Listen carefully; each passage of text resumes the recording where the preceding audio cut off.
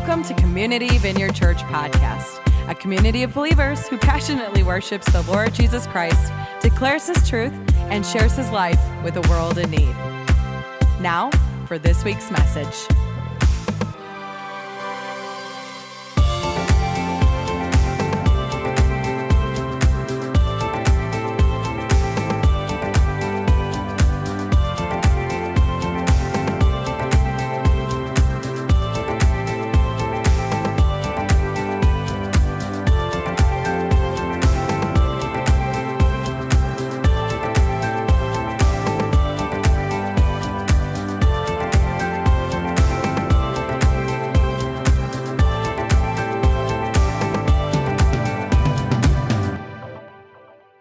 I also like to share something funny I read the other day.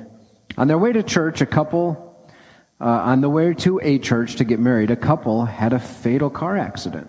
And the couple was sitting outside Heaven's Gate, waiting for St. Peter to do an intake, of course. And while waiting, they wondered if they could possibly get married in heaven, since they couldn't get married on earth. St. Peter finally shows up, and they asked him.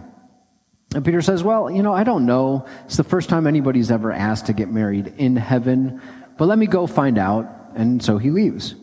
And the couple sits there for days that turns into weeks, that turns into months, waiting for St. Peter to come back. And they start to ask each other, well, what if it doesn't work out? Are we stuck together forever here in heaven? And after another month, St. Peter finally returns, looking somewhat upset. Yes, he informs the couple, you can get married in heaven. Great, they said, but what if it doesn't work out? Could we also get a divorce in heaven? St. Peter, furious, red-faced, slams his clipboard on the ground. What's wrong? Exclaimed the frightened couple. Come on, Peter exclaims. It took me 3 months to find a priest up here. How long do you think it's going to take me to find a lawyer?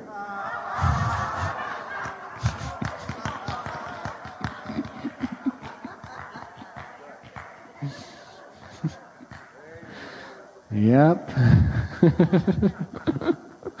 Hopefully there'll be some people who are qualified to marry others. Well, also, if you are joining us for the first time, we have been going through the book of Luke, and it was pretty well timed, obviously with the holidays coming up and the Christmas story, a big portion of it coming from the book of Luke. And so today we are going to pick up our series in Luke chapter 2, verses 22, and moving on. Yeah, you missed a lot. We're on chapter 22.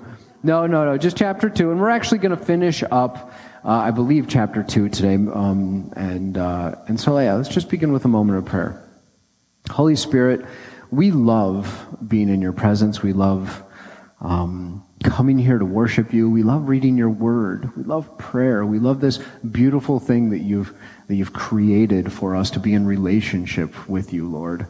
And so we just come before you, and we know that we're not here by accident. We're not here for any other reason other than to be in relationship with you, God.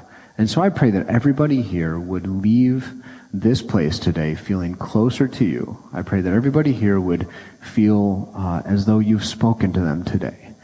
And for whether it's comfort or direction or whatever it is, Lord, I pray that they would receive from you today. In Jesus' name, amen.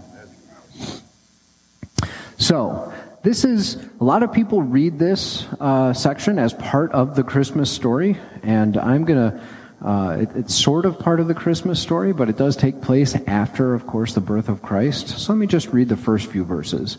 When the time came for the purification rites required by the law of Moses, Joseph and Mary took him to Jerusalem to present him to the Lord. As it is written in the law of the Lord, every firstborn male is to be consecrated to the Lord, and to offer a sacrifice in keeping with what is said in the law of the Lord, a pair of doves or 2 young pigeons. Now, you'll see in there I put in parentheses, and highlighted in red where these commands come from, where these different laws come from. First one comes from the book of Exodus, and the second one comes from Leviticus.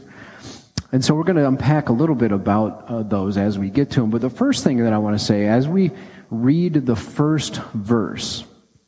If you sort of spell it out, and you'll see this in different translations where they do line for line, word for word translations, a more accurate reading of verse 1 would be something like, when the days of their purification was completed. Because according to Leviticus 12, and this is going to be a little strange for some of us, according to Leviticus 12, verses 1 through 5, a woman was ceremoniously unclean for 33 days after giving birth. Now, it's 33 days after giving birth to a male. It's 66 days after giving birth to a female.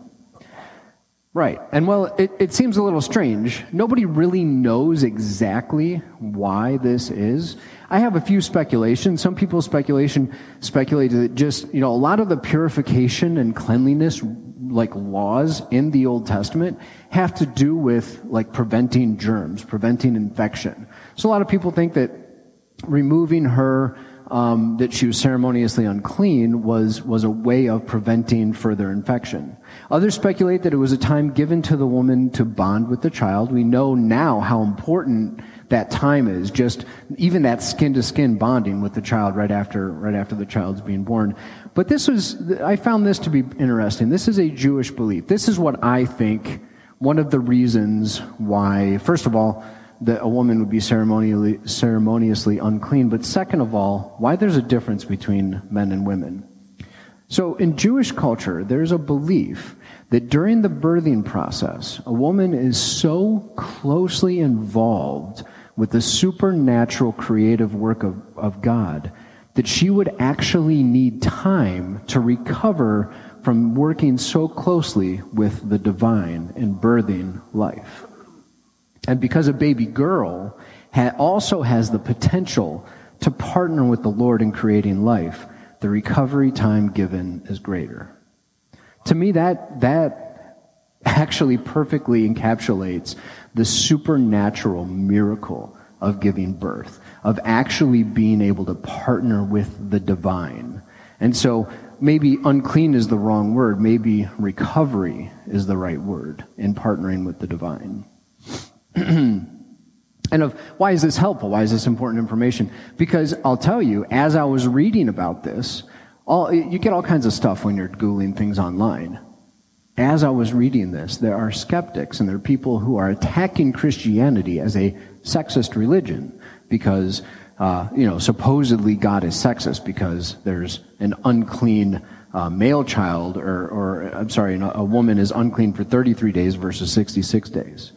And it's important that we be able to refute the skeptics. It's important that we be able to sort of defend our faith when it comes to these kinds of things. And there's actually a lot of laws throughout the Old Testament that people will use to attack Christianity. It's important to know why we have them or why the Lord gave those laws in the first place, and why some of those laws, in fact, many of them, that we don't actually follow as Christians. So this period of uncleanliness was concluded with a sacrifice, usually a lamb, but it was permitted for a poor person to use a pair of doves or pigeons, which tells us that Jesus was born into somewhat poverty. As for the firstborn male being consecrated to the Lord, this was instituted in Exodus as a memorial to the Passover miracle of God striking down the firstborn sons of Egypt while at the same time saving and redeeming the firstborn sons of Israel. Moving on to verse 25. Now there was a man in Jerusalem called Simeon, who was righteous and devout. He was waiting for the consolation of Israel, which, by the way, the consolation of Israel was the Messiah. And the Holy Spirit was on him. It had been revealed to him by the Holy Spirit that he would not die before he had seen the Lord's Messiah. Who was Simeon?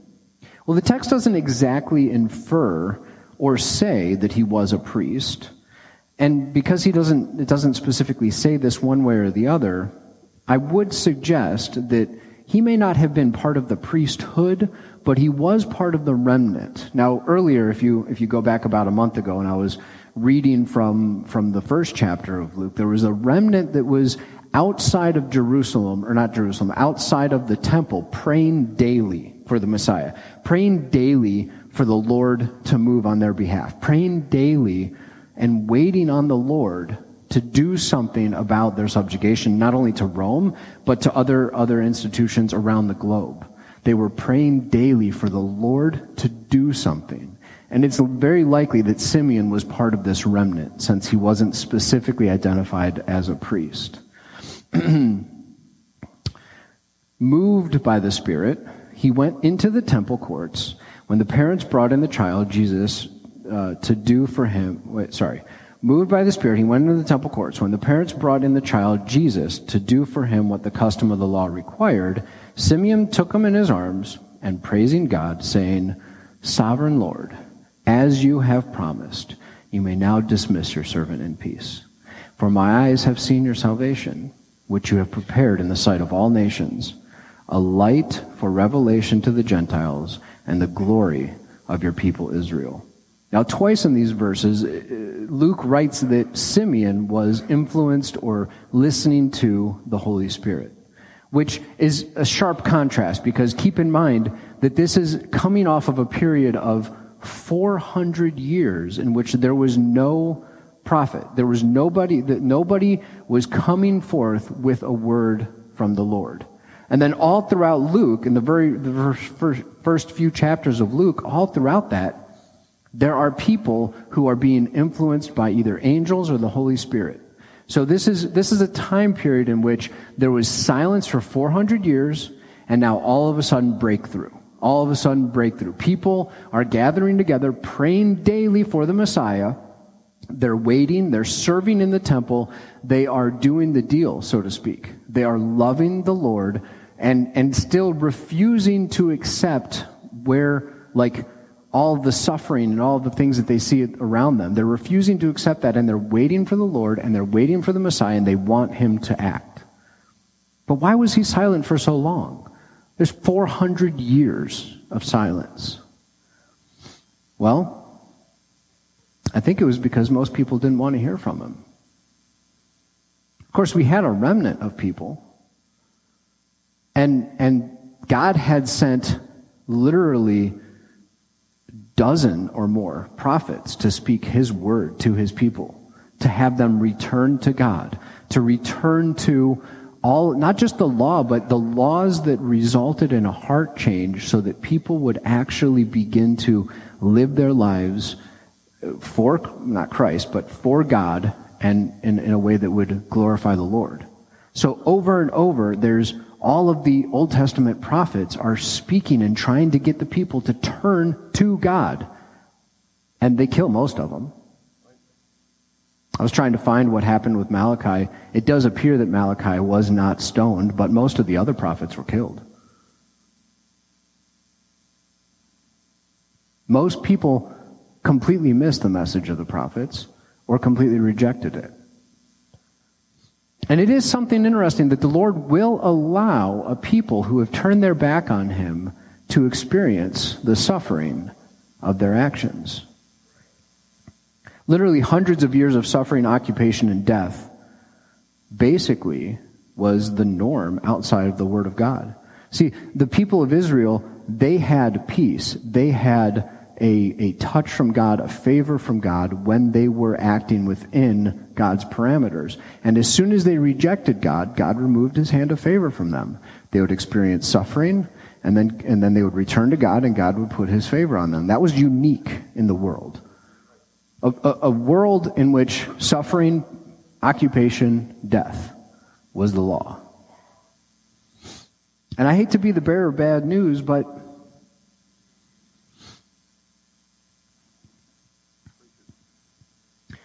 this is exactly what America is headed for. And I don't know exactly how it's going to manifest. It will surely manifest differently. And I certainly don't know the degree to which the people in this country will suffer. But it is becoming increasingly clear that America has a lot of parallels between this time period of Israel. And you have to wonder, how long is it going to be before the Lord returns his favor, before America turns back to the Lord, embraces God? There's a revival that results in God's favor again. Now, I also want to make clear, because I was talking with somebody this week, and I do believe that the further down this road America as a country goes in the Western church, the further down this road of like rejecting God and becoming Pharisees and religious people, I do believe that will result in natural suffering. That will result in the Lord removing his favor. But for those of us who are living in America, it is possible for us to prosper while America suffers. For those who are a remnant, it is possible that the Lord's favor will rest on us and stay on us for those of us who love the Lord, seek the Lord, worship the Lord, while at the same time causing America to suffer. So I just want to put that out there. Just because I see it, and I think most of us are already starting to see that America is not just going down a bad road, but is already experiencing the suffering of turning its back on God, that doesn't mean that we as Christians are also going to experience that. But over time, there rose a remnant of people who loved the Lord, who called out on behalf of the country, who met daily, who prayed expectantly, and who were waiting for the Lord to move.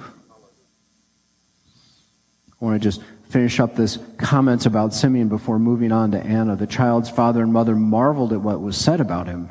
Then Simeon blessed them and said to Mary, his mother, "This child is destined to cause the falling and rising of many in Israel, and to be a sign that will be spoken against, so that the thoughts of many will be revealed, and the sword will pierce your own soul too." What does that mean? Well, it means a lot of things, actually. But I think what Simeon is putting his thumb on is one of the reasons why Christ came. And it's one of the reasons why Christ himself says that he came, was to be a sword, to divide, some even within their own families. Of course, he came to bring about salvation. He came to give people access to the Holy Spirit and freedom from sin. But he came to force people to make a moral decision. You have to choose Christ or not. He came because his presence, his message, his truth will cause some to fall and stumble while elevating others to a place of prominence. The last verse makes clear that no matter whether somebody chooses to accept the free gift of salvation or not, that the truth and revelation that Christ brings will be a way to sift the wheat from the shaft, the sheep from the goats, and those who will spend eternity with the Lord and those who will not. There is a truth that Christ brings that will bring about eternal, final justice.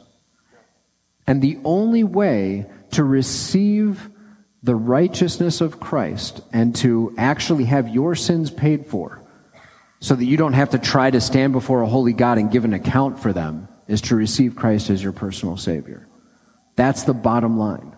There's no other way to heaven. There's no other way. If you do not receive Christ, and he came as a sword to separate the wheat from the shaft. If you do not receive him as your Savior, you are going to have to try to stand before a holy God and give an account for your sin. And that is not a situation that I want to be in. Absolutely not. Absolutely not. There was a prophet, Anna, verse 36, the daughter of Penuel. I'm going to have a lot of fun trying to pronounce the names in chapter 3 when you get to the genealogy.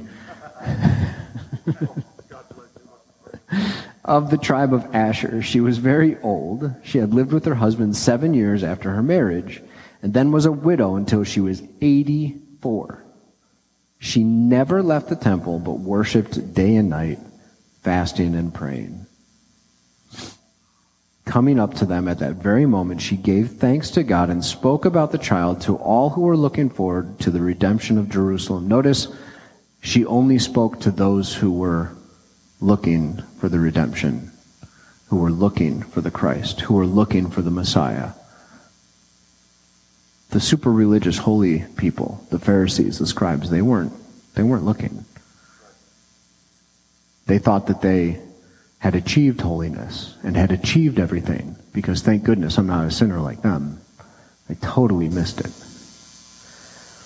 When Joseph and Mary had done everything required by the law of the Lord, they returned to Galilee, to their own town of Nazareth. And the child grew and became strong. He was filled with wisdom, and the grace of God was on him. Now, the title of my message today is, What Are You Waiting For? And it has two meanings. First of all, actually asking the question, what are you waiting for? Are you waiting for a new revival? Are you waiting for the Lord to come? Are you waiting for a breakthrough in a financial situation? Are you waiting for a loved one to come to Christ? But the other meaning is, what are you standing around for? What are you waiting for? Like,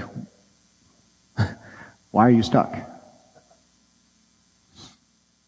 See, the more Israel strayed away from the Lord, the more others who loved God and who wanted God to move, people like Simeon and Anna and the other remnant, were not passively waiting. They were actively waiting. It's not like they decided that they were this remnant and that they were all alone and that they were going to retreat from the culture and live in Canada or something. They immersed themselves in the culture.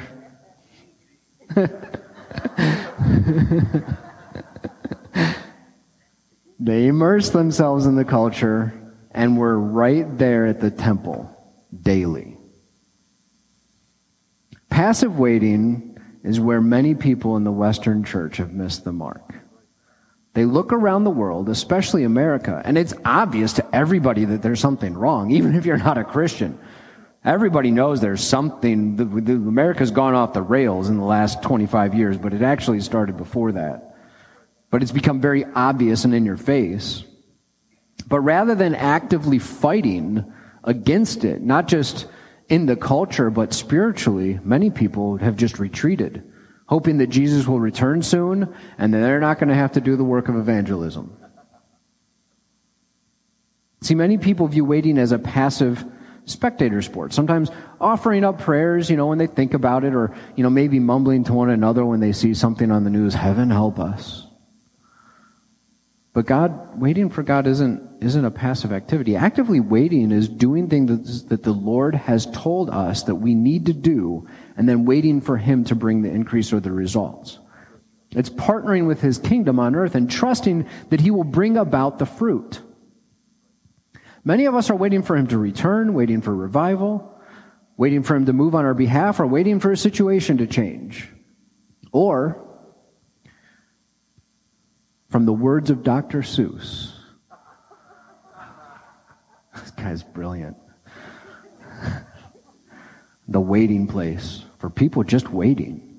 Waiting for a train to go, or a bus to come, or a plane to go, or a mail to come, or the rain to go, or the phone to ring, or the snow to snow, or waiting around for a yes or a no, or waiting for their hair to grow. Everyone is just waiting.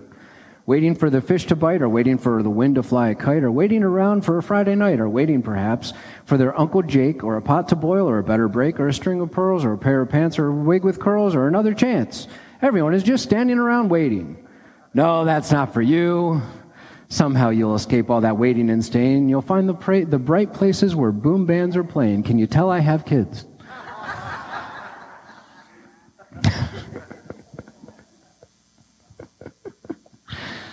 But what exactly is the bride supposed to do waiting for the bridegroom, right? Because that's the analogy. We are the bride waiting for the bridegroom to return. And, well, I obviously wasn't the bride. Let me tell you what I did while I waited for Kara. See, I mentioned last week, hold the applause, that she rejected me for 6.5 years and made me wait before she even agreed to go out on a date with me. So I had to wait. But it wasn't a passive waiting. It was very active, actually. See, I realized something early on. I realized when I first began to actually have feelings for her, and I began to pray about whether or not this was the one who the Lord might have for me to marry, I knew that she was out of my league. I did. I knew that she was out of my league. She's probably still out of my league. But it was even more so back then. I knew that I wasn't marriage material, I wasn't husband material, I wasn't father material. And sure, I could attract some women, I could go out on dates if I wanted to. But I knew that the caliber of woman, even if Kara wasn't, the one for me, I knew the caliber of woman that I wanted for a spouse was something that I was not going to be able to attract or maintain. So I decided to do something to change that. And as we think about our relationship with Christ, as we are the bridegroom waiting for him, I wonder if some of us recognize that he's out of our league. I wonder if there's something that we might be able to do to maybe close that gap. See, I began to better myself. I began to do certain things to grow in my relationship with the Lord, because I remember hearing from Tom over a decade ago that as two people grow closer to the Lord, if they're supposed to be together, it forms a pyramid. You grow closer to the Lord, you grow closer to each other. This is a picture of marriage. You grow closer to the Lord, you'll naturally just look around you and you'll see who's next to you. I began to deal with unresolved sin in my life. I began to position myself to be more stable financially so that I could support a wife and kids. I went back to school. I began to learn about what it meant to be a husband. I began to spend time with people who had healthy marriages. And I began to spend time with people who had healthy children so that I could position myself to be a healthy husband and father. And yes, I waited, and believe me, I'll be the first one to admit I didn't always wait well. I certainly did things that I regretted during that time, but I was actively waiting to prepare myself for my bride. And in the same manner that I was actively waiting for my stubborn, beautiful wife to realize that she was, in fact, my stubborn, beautiful wife, we ought to be active in our waiting for the Lord to return. Or waiting for him to move in your life. Or waiting for that breakthrough, whether it's a new job or a financial breakthrough, or whether it's a breakthrough in a relationship. We ought to be active in our waiting. So I'm going to give you 4 things as we close. I'm going to give you 4 things on how to wait well. How to wait well. The first thing is prayer. Waiting for God begins first and foremost with prayer. Not passive prayer, but active prayer. Well, what's the difference? Well, I kind of view passive prayer as the kind of prayer that I have when I'm like driving my car. Right? I'm driving my car and the Lord brings a person to mind or a situation to mind, and maybe I turn down the radio and I spend a few minutes praying. Right? That's kind of passive prayer. Active prayer looks like putting an actual time slot on your calendar to pray. Like, this is my time to seek the Lord, either by myself or with other people, and we are just going to pray. It's about being intentional about setting time aside, almost as an offering to the Lord. And it's not an easy thing to do. I've gone through these waves in my life where sometimes I schedule prayer and I'm really diligent with that, and then other times I don't. Thankfully, I'm in this mode where for many months, or I don't even know for how long, I've had it on my calendar. How many of you guys have experienced the difference between having prayer on your calendar and not having prayer on your calendar?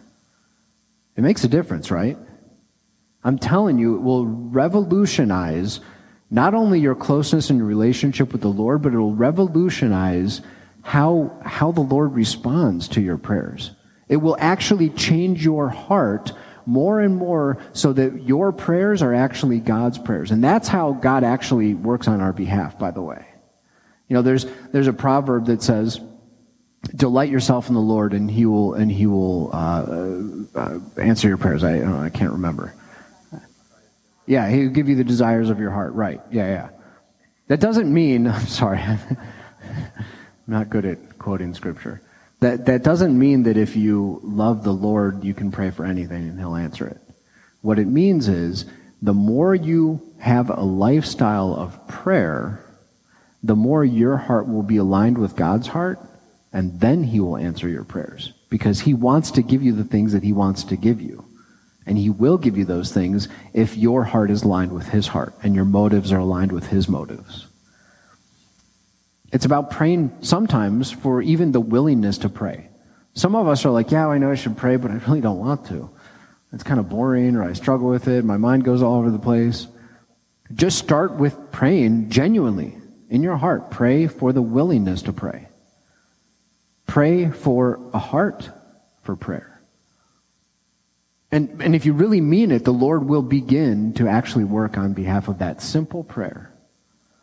But if you want to see your hopes and dreams, the things that you're waiting for, if you want to see those things actually manifest, you have to come before the Lord with a pure heart of prayer. It is the foundation of our relationship with the Lord. And if you want to wait well for him, for his revival, for his return to move on your behalf, you have to have a strong prayer life. Some might even say that you can expect to get out of prayer that which you put in. Second, once you've got the prayer thing down, what will naturally happen, the more time you spend with the Lord, what will naturally happen if you don't have a lifestyle of repentance, you will find yourself repenting. And I'm not talking about in a legalistic sense. I'm not talking about like going into confessional booth or anything like that. What I'm talking about is the more you spend time before the throne of God, the more you will realize your inadequacy before the throne of God. It's the same way Isaiah, he sees this. He's just before the throne of God. He sees the majesty of God and he says, I'm a man of unclean lips, from a people of unclean lips. Woe is me. And he's just on his face. Sometimes that's what prayer looks like. And it's not just saying that you're sorry for something.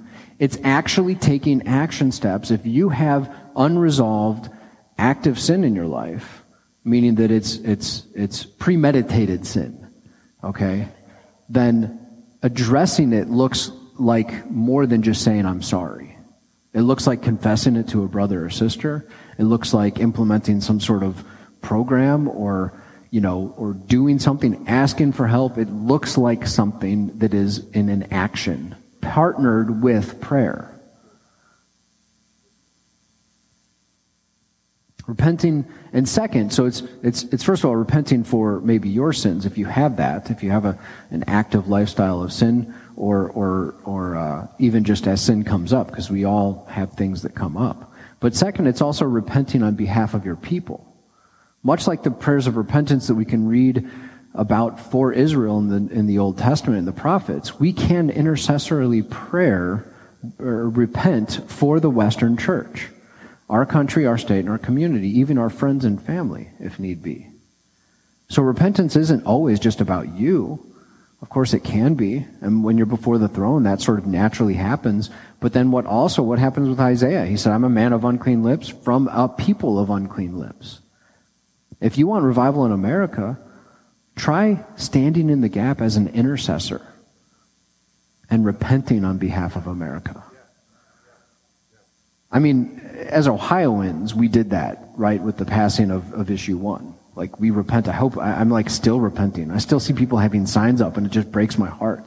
I'm still repenting about that.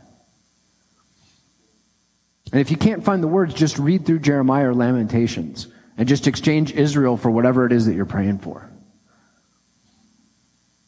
Thirdly, listening to the Holy Spirit. You have prayer, you have repentance, and then listen. Prayer isn't just about speaking to God, it's about listening to God. If we live lifestyles of prayer and repentance, especially intercessory repentance, God will speak to us. He will guide us, direct us, but most of all, he will use us to build his kingdom, to invest into the remnant, to be a part of the remnant, and to prepare the world for his coming. But he most likely isn't going to use you if you're not even listening to him. If you're not even listening to him and he wants you to pray for, like Anne prayed for the woman in Aldi's. She was listening to the Lord. But if you're not even listening to him, you're not even going to know if he's telling you to pray for the person next to you. And this brings me to the last one, to take action. If he tells you to do something, do it. And if you don't have the courage to do it, pray for the courage to do it. Listen, if the Lord cannot trust you to follow through with little things that he wants you to do in your life, how likely is it that he will trust you with a larger task for his kingdom? He is going to be putting somebody else in that role, somebody else who he can trust.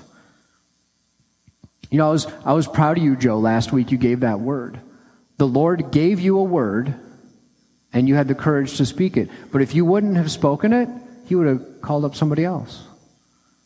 If you would have said, Lord, I don't have the courage to do it, I'm not going to do it, he would have drummed up somebody else to give that word. And that's how it is. He's going to use us if we make ourselves available, and if you're responsible with the little things that he gives you to do.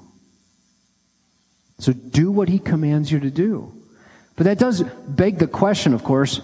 Sometimes we have difficulty hearing what the Lord has for us, right? I mean, I do. I'll be honest with you. I struggle hearing from the Lord sometimes, honestly. But what is it that he's told us to do? Well, many can find this to be very confusing, but it's actually really, really, really unbelievably simple to discover what it is the Lord wants you to do. So I'm going to invite the worship team to come up. I'm just going to share with you a few things. I'm probably going to share a list of like 5% of things, okay? But here are some things that the Lord wants you to do. He wants you to study his word. In fact, that's where you're going to get all of these things. He wants you to praise him. He wants you to rejoice always. He wants you to give thanks. He doesn't want you to be afraid. He wants you to abide in him, to repent when you need to be reconciled with one another, to forgive one another, to pursue holiness, to love your enemies, love your neighbor. He wants you to seek first the kingdom of God. He wants you to be born again. He wants you to be baptized. He wants you to take up your cross daily. He wants you to become a disciple. He wants you to make disciples. He wants you to take care of the poor and take care of the widows. Just read his word and you'll discover what he wants you to do next. That may seem like a daunting list, but if you're having trouble hearing from the Lord, just open the Bible. He will speak to you. If you're having trouble deciphering, what should I do with this? Just study his word. Just look in the Bible. It's the instruction manual. It's the greatest instruction manual that anybody in all of history has ever had. All of your answers are actually in there. All of these commands you will find the more that you read his word and the more that you actually respond to what he wants you to do, the more he will give you things to do. The more you follow his commands from his word, the more you're responsible with those things, the more he will use you in his kingdom. Some of you wonder why you're not being used by God as much as you wish, but it's because you aren't being responsible with some of the basic commands that he's given for you to do. But I also want to tell you, if you're coming here and you're like, man, I'm realizing that I'm missing the mark, you're in good company. In fact, you're better off now than you were when you walked in. Because you're realizing that you're missing the mark. You're realizing that his commands are right there in his word and you're not studying his word. That's a good place to be. It means you're finally teachable. It means that you're finally ready to be a disciple. It means that you can finally open up his word and you can read it and you can say, Lord, give me the strength, give me the courage, give me the power to actually walk in what you want me to do. You're better off now than when you first came in. It's the first step towards waking up. It's the first step towards being free to walk in the life that he has for you. So as we worship the Lord together, I want you to go through these 4 things. These are things that you can kind of do during our worship service and even throughout our week. It begins with prayer. If there's something you need to repent of, repent. Commit to taking action on that repentance. Then listen to the Holy Spirit. Just close your eyes sometimes during worship. I mean, worship's a beautiful thing. I love the songs. I love the music. We have some of the most talented worship leaders here. Sometimes just close your eyes and just listen. Holy Spirit, what is it? What is it that you want me to do? to prepare for you, to prepare for you to take action in my life, to prepare for the second coming. What is it that you want me to do? And then let's pray that we'll have the courage, the power, the energy, the motivation to actually follow through with it. Amen? Amen. Let's stand and worship the Lord together. Thank you for tuning in to Community Vineyard Podcast. If you enjoyed this week's message, click the share button and be sure to subscribe to our channel so that you'll be notified of our latest content. To learn more about Community Vineyard Church or how you can partner with us, please visit our website at www.communityvineyard.org. Until next time.